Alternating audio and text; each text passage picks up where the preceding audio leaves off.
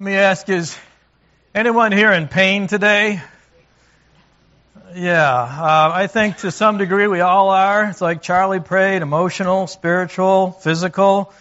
For the last year for me, it's been a very painful one on all of those fronts. For myself and those I love, including so many of you, who you've allowed me to share in your pain for the year, thank you.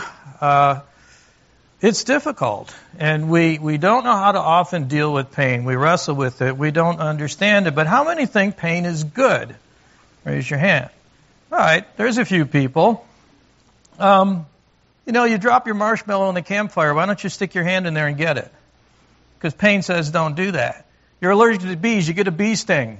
Oh, you focus your attention immediately, right? Maybe you get a little pain in your side. Turns out to be appendicitis, and that pain saved your life. So raise your hands now if you think pain is a good thing. Okay, keep your hands up. The ushers will come down the aisle and break your fingers. Right? It's paradoxical. It's something that's both good and bad, like Brussels sprouts. We know it's good for us, but we don't like it. Maybe liver. So let me ask you this. Can some good come from the pain? I'm trying to keep the kids entertained today, too. Can some good come from a shot? A vaccination, a flu shot? Yeah, painful to go through. You ever lost a job? Sometimes you get a better one. You ever lost a boyfriend or a girlfriend? That can be painful. Sometimes you get a better one. Sometimes we go through painful things to get something better because painful things can produce good in our life. Our mind says it's good. Our body says it hurts. We don't like it, but we still know it's good for us. So how often have you heard this question? Why do bad things happen to good people? Well, I'll tell you what, if we can show that pain is a good thing, that it's used in our life for a good reason, and we can look at the Scripture and say that there's none good but God, that all of us are rebellious, unrighteous creatures, then the question really becomes this: why do good things happen to bad people? Or maybe this question: why does a good and loving God allow His people to suffer pain? Well, my Bible tells me He is a good and loving God. And we also know that we suffer pain. How do you resolve that? This has been a challenge for many people, many Christians. The answer is found in Scripture. Now, as I've been struggling with my pain, and we took on the book of Hebrews, I said, let me just go through the book of Hebrews to see what it has to say about pain and suffering. There's a lot. And I want to run through what I found today with you to share with you God's perspective of pain and suffering. And hopefully maybe we can make a little more sense of it. Ask some different questions at the end of the day. So, how about this one? No pain, no gain. Not always true. How many of you have ever gained weight? How many have ever gained money in the stock market? Wasn't particularly painful, was it? No. Pleasurable, actually. The thing with this one is, though, it's implied that we caused the pain. We hurt ourselves intentionally so that we can gain from it. Well, what if God causes the pain? And I know there's this raging debate about whether God just allows pain or whether He actually causes it. But if you read the Scripture, God causes pain. There was a flood. There was Sodom and Gomorrah. There was Lot's wife. The Israelites, many, many of them suffered at God's hand. Just go through the list. Ananias and Sapphira. Jesus Christ. How many have suffered directly at the hand of God? Yes, God allows pain. Story of Job. Satan came to him and said, I want to hurt your servant Job, and God allowed him to do that. So both are in the Scripture, but we can't deny the fact that sometimes God's the one who brings the pain into our life. And He has reasons for that. So I've named today's teaching, No Pain, No Gain, K-N-O-W. If we come to understand the pain that we're working through or suffering with, maybe we can also know the gain that God is trying to work in our lives. This also isn't true every time. Sometimes it's just senseless pain. We hit our thumb with the hammer, right? We do things that defies God's laws of gravity or nature, whatever they are, we wind up getting hurt. Sometimes we just don't learn from our pain, in which case it's wasted. We haven't gained anything. The opposite can be true too. You can know pain and you can know loss. My good friends Tony and Lois Bartolucci lost their only daughter to a drunk driver a year ago Christmas. I don't know how to put that in context. I don't think there could be anything worse that a parent could ever suffer than to see a child die. If there was something worse, that would have been the price paid for our sin. I think it's a Job thing. We're not going to know until eternity why Gianna had to die at 14 years old. Sometimes great pain brings great loss, but someday it will make sense. I can promise you that because of the verse in front of us that we all know. Romans 8:28. We know that for those who love God, all things work together for good, for those who are called according to His purpose. Is pain a thing?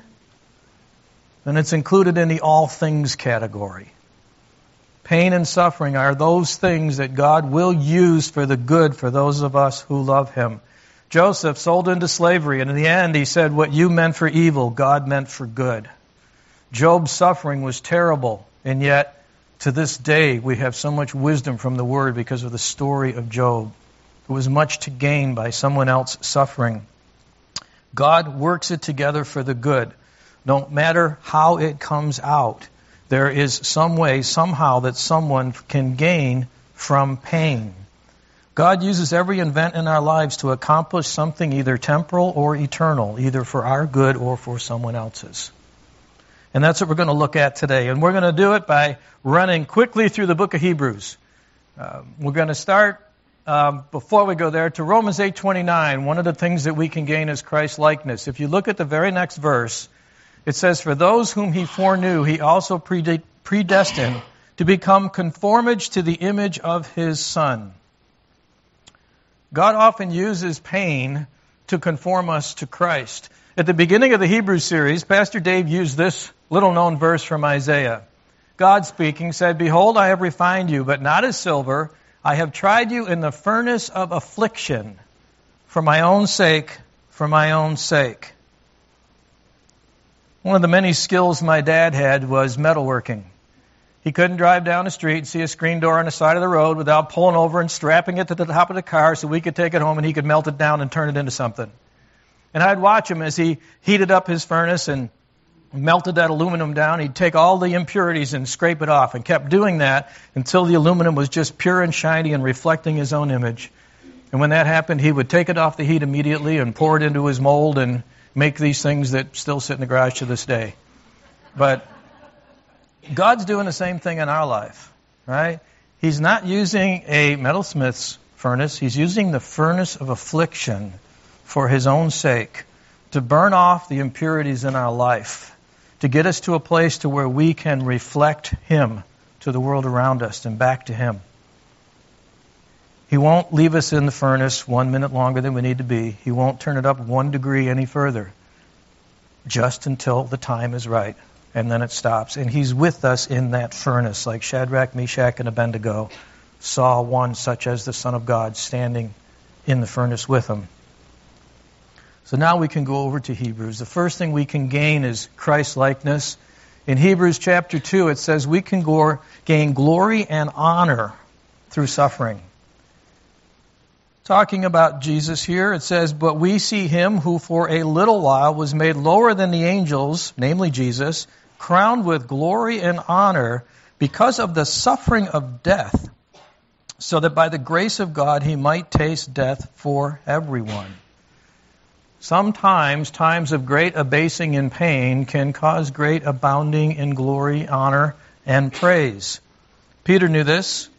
He wrote in 1 Peter 1:6 and 7, in this you rejoice, though now for a little while, if necessary, you have been grieved by various trials, so that the testing of your faith, more precious than gold that perishes though it is tested by fire, may be found to result in praise, glory, and honor at the revelation of Jesus Christ. Paul in 2 Corinthians 4:16 and 17 says, so we do not lose heart. Though our outer self is wasting away, our inner self is being renewed day by day. For this light, momentary affliction is preparing for us an eternal weight of glory beyond all comprehension. These light, momentary afflictions somehow can bring honor and glory to us in the eternal state, as well as to God. I'm not sure how it all works in eternity, but I do know that it can work in this life too. In John chapter 9, there's a story of a blind man, born blind. And the Pharisees are asking Jesus, why was he born blind? Was it the sin of his parents? And Jesus said, no, he was born blind so the works of God can be displayed in his life for his sake. Jesus then heals the man. And he's being questioned. And he said, look, this man must be from God. He must be a prophet. No one's ever given sight to the blind before. All I know is I was blind, but now I see. He finds Jesus and he falls at his feet and he worships him. His affliction brought praise, honor, and glory to Christ in this life. And maybe we should be taking a look at that. Maybe we should ask ourselves, how can our trials bring praise, glory, and honor now to God, knowing that someday in the future it certainly will? Maybe that's a little different perspective. Here's another thing we can gain from Hebrews 5, 7, and 8, obedience. It says, in the days of his flesh, Jesus offered up prayers and supplications with loud cries and tears to him who was able to save him from death. And he was heard because of his reverence. Although he was a son, he learned obedience through what he suffered. Now, I would think if anybody didn't need to learn obedience, it was Christ. And yet, in his humanness, in his frailty, being exactly like us, being tempted as we were tempted, having to obey his heavenly Father as we are to, he still had to suffer to learn obedience. Just think of the Garden of Gethsemane, where he was suffering in such agony that he actually sweated blood. What was the end result of that agonizing prayer? Not my will be done, but your will be done. He became obedient to the Father's will. Pain gets our attention and causes us to obey. How many of you sent your dogs to obedience school? Turns out that dogs that go to obedience school live longer and happier lives. How many of you been to disobedience school? Though he was a son, he learned obedience through suffering. Short-term pain can sometimes teach us obedience. It hurts, but we know it's good for us. C.S. Lewis said, pain insists upon being attended to. God whispers to us in our pleasures, speaks in our consciences, but shouts in our pains. It is his megaphone to rouse a deaf world. Sometimes when we're in pain, we need to stop and listen. Focus a little bit. Maybe God's saying, I need you to obey in a certain area, and you are not obeying. Pain has a way to wake us up to that reality, to bring us to a place of change or repentance. Sometimes when everything's going good, we think we've got all we want, and we don't realize what we need is God. So he gets back into our life sometimes in a way that grabs our attention, confronts us with pain. Now, as a side note, for those of you who don't know Christ, the pain you are suffering right now may be the pain to lead you to Christ. How many of you came to understand Christ as your Savior through a difficult time in your life? Quite a few people have. God uses that pain as his wake-up call. Paul writes in 2 Thessalonians, 1st chapter, when the Lord Jesus is revealed from heaven with his mighty angels in flaming fire, he will take vengeance on those who do not know God and on those who do not obey the gospel of the Lord Jesus Christ. Obey, repent, turn from your sin. Get off the throne and let King Jesus rule your life as Lord. It's a command that we're given to obey. If you don't do it in this life, you will do it in the next, because someday every knee will bow. Every tongue will confess that Jesus Christ is Lord. Sometimes our pain is trying to get us to that point. The next verse says, these shall be punished with everlasting destruction from the presence of the Lord and from the glory of his power. If that pain that you're experiencing today does not lead you to a saving knowledge of Christ, if it does not force you to obey the gospel, then that pain was wasted and you may live in pain for eternity. It's a stern warning from Scripture. And I ask you to consider it seriously today. Don't mess with this. Don't mess with this God who's trying to get your attention today. Don't waste your pain. Don't suffer eternally because of it. We can gain a better resurrection. Hebrews 10:32. Remember those earlier days after you had received the light, when you endured in a great conflict full of suffering? Sometimes you were publicly exposed to insult and persecution. At other times you stood side by side with those who were so treated. You suffered along with those in prison and joyfully accepted the confiscation of your property because you knew that you yourselves had a better and lasting possessions. Wow, here's some people that went through some very tough times, lost everything they had, saying, doesn't matter. I know my treasure's in heaven. I have an enduring, lasting possession right now in heaven where my citizenship is with Christ. I don't care about this world. I don't care what I have to go through in this world. I don't care how hard it is. I know I have something better in the resurrection. If you jump over a page to 11:35, it says, women received back their dead, raised to life again. There were others who were tortured, refusing to be released so that they might gain an even better resurrection. It states somehow that the more we suffer, the better the next life will be. You think of the story of the rich man and Lazarus, right? The rich man had everything he wanted, and Lazarus was a poor beggar who was sick and who had dogs come up, lick the sores on his feet. His life was so bad, and he begged the rich man in his life for food. Just crumbs off the table, and the rich man didn't give it to him. And then in Luke 16, we're told they both die. The rich man goes to a place of torment, and Lazarus goes to a place of Abraham's bosom, where there's joy and peace. And the rich man cries out, and Abraham says back to him, child, remember that in your lifetime you received good things, and Lazarus in like manner bad things. But now he is comforted here, and you are in anguish. I'm not saying rich people go to hell. But I am saying that if you're a Lazarus and you've really struggled and suffered in this life, you may have a much better life in eternity. And maybe it's just by comparison.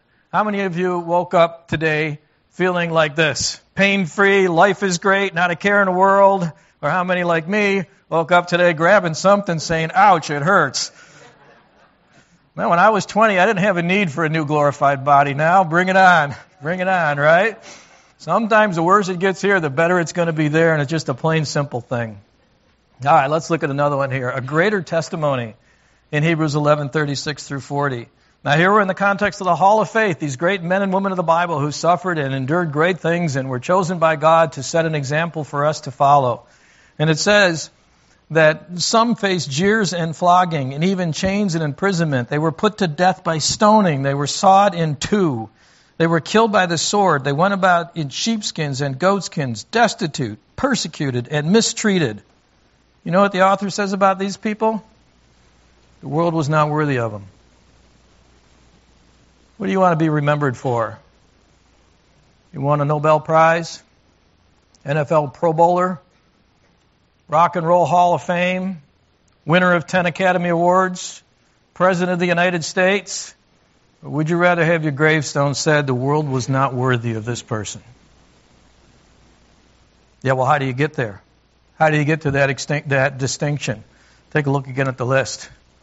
All right? Jeers, flogging, chains, imprisonment, put to death by stoning, sawed in two, killed by the sword, wandering around in goat skins, mistreated. How was your week? Internet go down? Cable TV out? Wegmans ran out of your favorite ice cream? Wow. The world was not worthy of them. They wandered in deserts and mountains, living in caves and holes in the ground. These were all commended for their faith, yet none of them received what had been promised, since God had planned something better for us, so that only together with us would they be made perfect.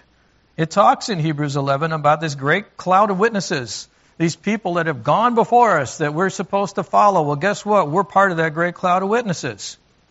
People are going to be looking to us and see what kind of testimony we're leaving behind for the next generation. How do we fit into God's unchanging plan? Even if that plan includes pain and suffering, we should come to put it in the context of God is still working a good thing in His people. Think about John the Baptist. Jesus called him the greatest man ever born of a woman. Lived in a desert, wore goat skins, ate bugs, and was beheaded. How'd you like that for a resume? That's a great man. Think about people we might know. Corrie ten Boom, Johnny Erickson Tada. Folks that have had terrible things happen in their lives, who have made a great use of those terrible things in their suffering. The Apostle Paul, Job, Jesus. Their testimony is great because of their suffering. God is weaving a testimony through all of us, from Adam to the last man standing. We have to understand we're part of His perfect, unwavering plan. Do you want to have a life worth living? Do you want to have a closer walk with God? Do you want to have a greater ability to comfort others when they're struggling? Do you want to have a genuine testimony? How about a legacy, a legend for people to follow? You want to have a packed out funeral? Well, then maybe you're going to have to learn how to grow through pain. A British journalist and Catholic theologian, somewhat renegade, called Malcolm Muggeridge, said this: contrary to what might be expected, I look back on experience that at the time seemed especially desolating and painful with particular satisfaction. Indeed, I can say with complete truthfulness that everything I have learned in my 75 years in this world, everything that has truly enhanced and enlightened my experience, has been through affliction and not through happiness. How many of you can say the same thing? I've learned the most, grown the most through the hard times of my life and kind of cruised through the happiness and easy times. You want a paradox? Point 6. Pain can bring us joy. Hebrews 12. Now, sometimes other people's pain brings us laughter. Right? Why are you laughing? You shouldn't be. These people are being hurt. Somebody once said that our sin looks particularly bad when we see other people commit it. And our pain looks particularly good when we see other people experience it. But this is not the joy that he's talking about. It says here in Hebrews 12:2 and 3, looking to Jesus, the founder and perfecter of our faith, who for the joy that was set before him endured the cross, despising the shame, and is seated on the right hand of the throne of God. Pain is not joyful, but the results of it can be. The first mention in the Bible of pain is in childbearing, where the woman was going to be increased in pain as she went into labor. How many of you have ever been in the delivery room and saw that pain and saw that screaming or heard it, and then the next minute, joy? Christ lived a sacrificial life, experienced a brutal death on the cross. The whippings, the thorns, the mocking, the jeering, the nails, the wrath of God as he took the sin of the world upon his shoulders. No one has ever suffered more than him, and yet for the joy that was before him, he endured the cross. And you know what? Our pain sometimes brings joy to other people. My wife gave birth. I didn't feel a thing, but I got the joy of holding a baby. Anybody here have any joy because Christ went to the cross? Oh yeah. Sometimes our pain is not for ourselves. The author goes on to say, consider him who endured from sinners such hostility against himself, so that you may not grow weary or faint-hearted. Prolonged pain is difficult, to say the least. In the short-term, pain will redirect us, and the long-term pain will change us, and it's a question of what it's going to change us into. And the author says, stay focused on Christ. Stay focused on the joy that was before him as he went through the pain. Try to understand what God is doing, how he's trying to mold you to the image of Christ. Keep your eyes and your heart there so you don't lose hope and become depressed. Try to think maybe the joy your pain might be bringing other people in a good way. Let's look at another here. Correction and training in Hebrews 12. Related to obedience, but different. And the first part of Hebrews 12 is talking about if God loves us, he's going to chastise us. And it says in verse 11, no discipline seems pleasant at the time, but painful. Later on, however, it produces a harvest of righteousness and peace for those who have been trained by it. I think we all want God to be some paternal benevolent in the sky that always does nice things for us and goes easy on us and never has to take us to the woodshed. Not the case. Sometimes He uses pain to train us and to correct us. Ever touched a hot stove? Ever touched one twice? Ever missed an anniversary? Ever missed two? Pain has a way of teaching us. God teaches us that way as well. Martin Luther said, "Were it not for tribulation, I would not understand the Scripture." Sometimes in our pain, we go into the Word more like I have with Hebrews, and I learn so much more about the Scripture and about God because my pain has forced me there. Read David's Psalms. I think you'll learn a lot about God when you're in pain by looking through the pain he went through.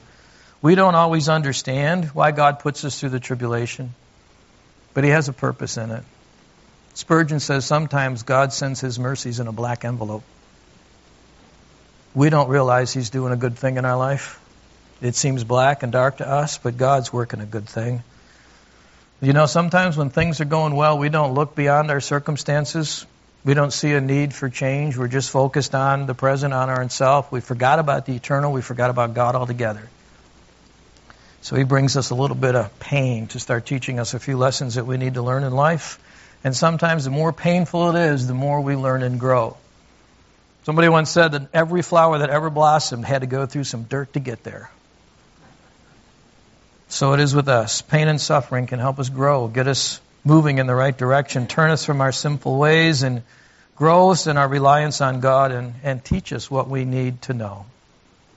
Finally, verses 8 through 10, or points 8 through 10, our pain can bring prayers to God, praise to God, and pleasure for God. You don't need to turn back, but one I missed was Hebrews 4:16. Let us then with confidence draw near to the throne of grace that we may receive mercy and find grace to help in time of need.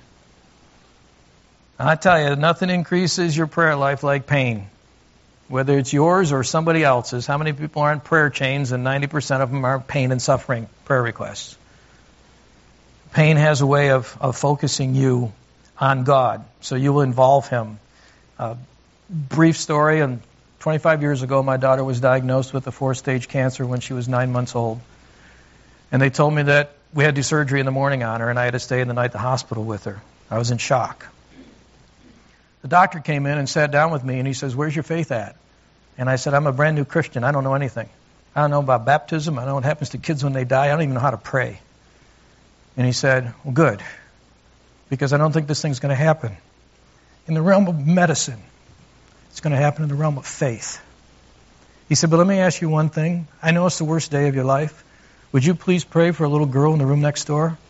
She's a patient of mine, and tonight is probably her last night." And he said this, that sometimes when you're in pain and you pray for other people, God delights to answer those prayers. My wife and I prayed for that little girl. In the morning, when it was time for my daughter's surgery, the doctor came and he got me and he said, "Come here a minute, I want to show you something." Went in the room next door, the little girl was sitting up in bed drinking orange juice. He said, "She's going home." A year later, at a random meeting, I wound up sitting next to this little girl at a luncheon. Didn't know it was her. Got to talking with her, and then we realized who she was. The girl that I had prayed for with my wife. The girl that God had healed. In that pain, the most painful time of my life, I found out God is a miracle-working God, and He still heals today. And I found He does delight when I pray for someone else in my trial. And oh, by the way, He healed my daughter. That's a whole other sermon. We're out of time. But that leads to the second point, the praise of God. Through our pain, we can wind up praising God. We sang it in every song today, right? At all times, Psalm 34 says, we should always have the sacrifice of praise on our lips. Easy maybe when there's a healing. Easy when we've had a successful surgery and say, okay, thank you, God, I can praise you. But do we praise Him when we're in the midst of a trial? Grace played for us today, It Is Well, or Amazing Grace. Songs written in very difficult times. And yet they still, to this day, bring praise to God because of that trial and persecution. In all things, give thanks. We pray, we praise, and then here's the other oxymoron, that pain can bring pleasure for God.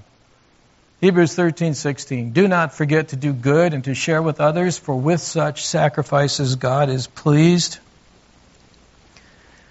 2 Corinthians 1st chapter says, if you have been comforted by God in your trials, go put your arm around somebody else and comfort them. Let me tell you how God brought me through this. Let me show you the scriptures God showed me. Let me tell you the miracle-working God we serve. C.S. Lewis says, pain is not good in itself. What is good in any painful experience is for the sufferer, his submission to the will of God, and for the spectators, the compassion aroused in the acts of mercy to which it leads. Look at the Good Samaritan. I'd be willing to bet at one time he was left destitute, which is why he reached out.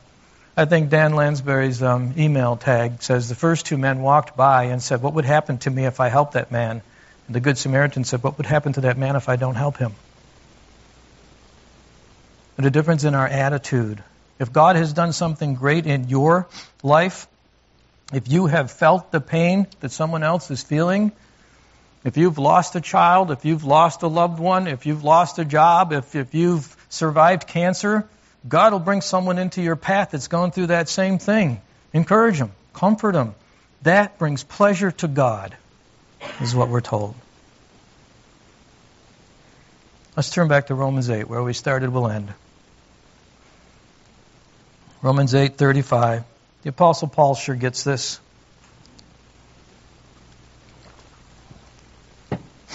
Who shall separate us from the love of Christ? Shall tribulation or distress or persecution or famine or nakedness or danger or sword? As it is written, for your sake, we are being killed all the day long. We are regarded as sheep to be slaughtered. No, in all these things we are more than conquerors through him who loved us. Paul's saying we can either become victims or victors. We can wallow in our self-pity, our bitterness. We can blame God for our pain instead of thanking him. We can try to numb it with drugs and alcohol, or grit our teeth and endure it and never learn from it. We can use it as an excuse to live a defeated life, or by God's grace, we can focus on the eternal weight of glory that it's going to bring. We can triumph through it by bringing God glory and honor. We can learn obedience and submission, correction. We can increase our testimony. And we can use it to bring joy to other people. See, in all things, God must increase and we must decrease. Pain has a way of doing that in a hurry. It teaches us that God is the center of the universe. He doesn't exist for us. We don't exist for us. We exist for him. He's the potter. We're the clay. He can do what he needs to do. And if he has to put us in the fire every now and then, well, he has to put us in the fire every now and then. And like Job, we may never know why, but maybe we can get to the place where Job was at. Yet though he slay me, I will trust him. Someday in the end, the glory of God will be maximized. When Christ turns the kingdom over to the Father, we will see that everything that ever happened in our lives, good or bad, maximize the glory at that moment when eternity is finally ushered in. It'll all make sense then, and maybe some of it won't make sense until that time. But we know this. Pain is inevitable and misery is optional. And we can count on this thing from Hebrews, that Jesus is greater than our pain. Because we know someday pain will be gone. It's not needed in the eternal state. Christ paid the price for sin, for death, and for pain, that they will be no more. He's beat that enemy for us. He's conquered that foe. But until then, by God's grace, with an attitude of gratitude, we can prevail over our pain and become better, not bitter. We can actually become more than conquerors, not victims. God is working to mold us for his sake into the image of Christ. It doesn't get much better than that. If we know pain, we can know gain. May the God of all grace, who called us to his eternal glory by Christ Jesus, after you have suffered a while, perfect, establish, strengthen, and settle you. To him be the glory and the dominion forever and ever. Amen.